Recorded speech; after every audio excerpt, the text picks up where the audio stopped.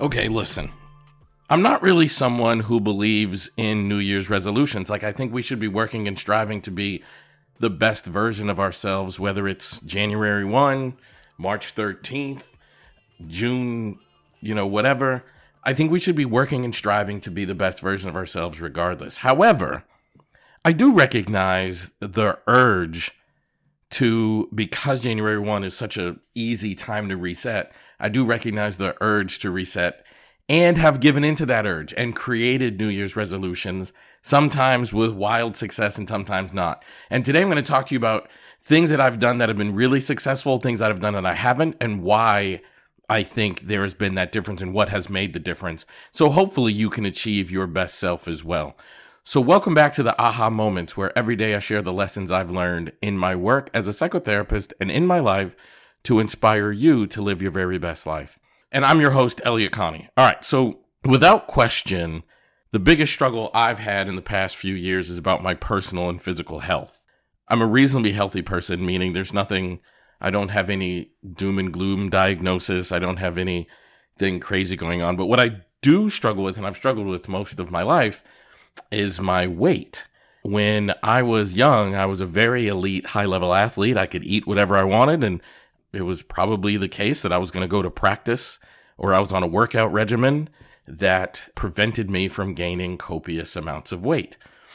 But in adulthood, that changed. And, it was funny because I spent my 20s working out a lot. I was really in great shape through my 20s. In my late 20s, I went to graduate school, graduated. In my early 30s, very early 30s, I opened a therapy practice, and it became very, very difficult. It became very, very difficult to maintain a workout regimen that would also keep me prevent me from gaining lots of weight. It's been a struggle ever since, really, because I travel quite a bit. It's very difficult to eat healthy. I have access to money that I didn't have before, so I can afford to eat at restaurants whenever I want. All of these sound like excuses, but it's all the truth.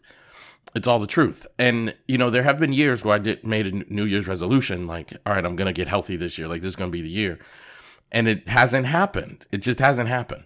But then there have been other things that I've done. For example, business goals. It's all right, so this year, my focus in business is going to be this, this, and this.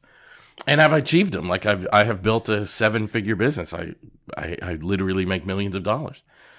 So what's been the difference? The difference is the business goals I've been able to treat as a process, and my health goals I have not. And I'm going to be frank with you. I'm going to be very, very honest.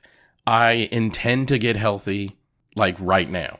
Just so happens coincidentally, it's also around the time of the new year, so it feels like a New Year's resolution, but it's not. It's just time to live and be healthy.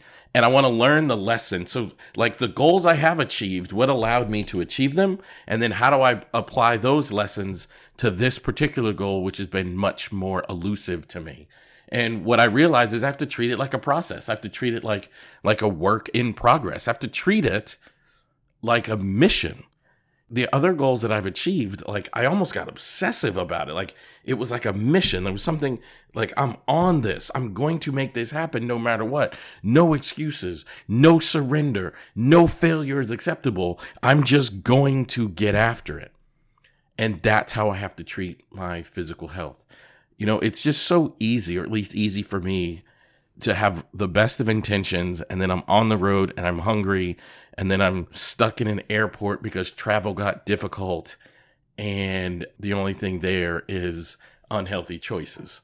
But no more, because when you're obsessed and super focused, you achieve things at a much higher level, at a much greater level. And I am obsessed about this. I am super focused about this. I want to be the best version of myself so I can live the longest, and so I can get the most out of life while I'm living. So that's going to be my focus now. That's going to be what I'm on right now. And that's been the biggest difference. The things that you treat with that level of intentionality, you're just better at getting accomplished. And I want to, live it how I talk it. I want to be the guy that stands for what I say I stand for. So that is what I want. So what are you going to have a resolution about this year? And remember, in a previous episode, I told you, treat it like New Year's resolutioning. It's a verb. It's a process. And what could you do to keep that? Like, think about things you've done in the past that you achieved and things you haven't done in the past that you didn't. What was the difference? And then what could you do to achieve this year's aims? So thanks for being here. Love you guys for your support. Please continue to support this podcast by helping me reach more people. I would love it if you would hit that share button and share this podcast on your social media platforms, or even share it with one person in your life that you think could benefit from hearing this message today. You can also become a VIP subscriber by subscribing on Patreon, and you'll get access to bonus material, including extra episodes each week and transcriptions from each and every episode. And you can also just become a regular subscriber at Apple, Spotify, Simplecast, wherever it is you enjoy listening to your podcast. I'd really appreciate it. Thanks so much. Love you guys. Can't wait to see you tomorrow.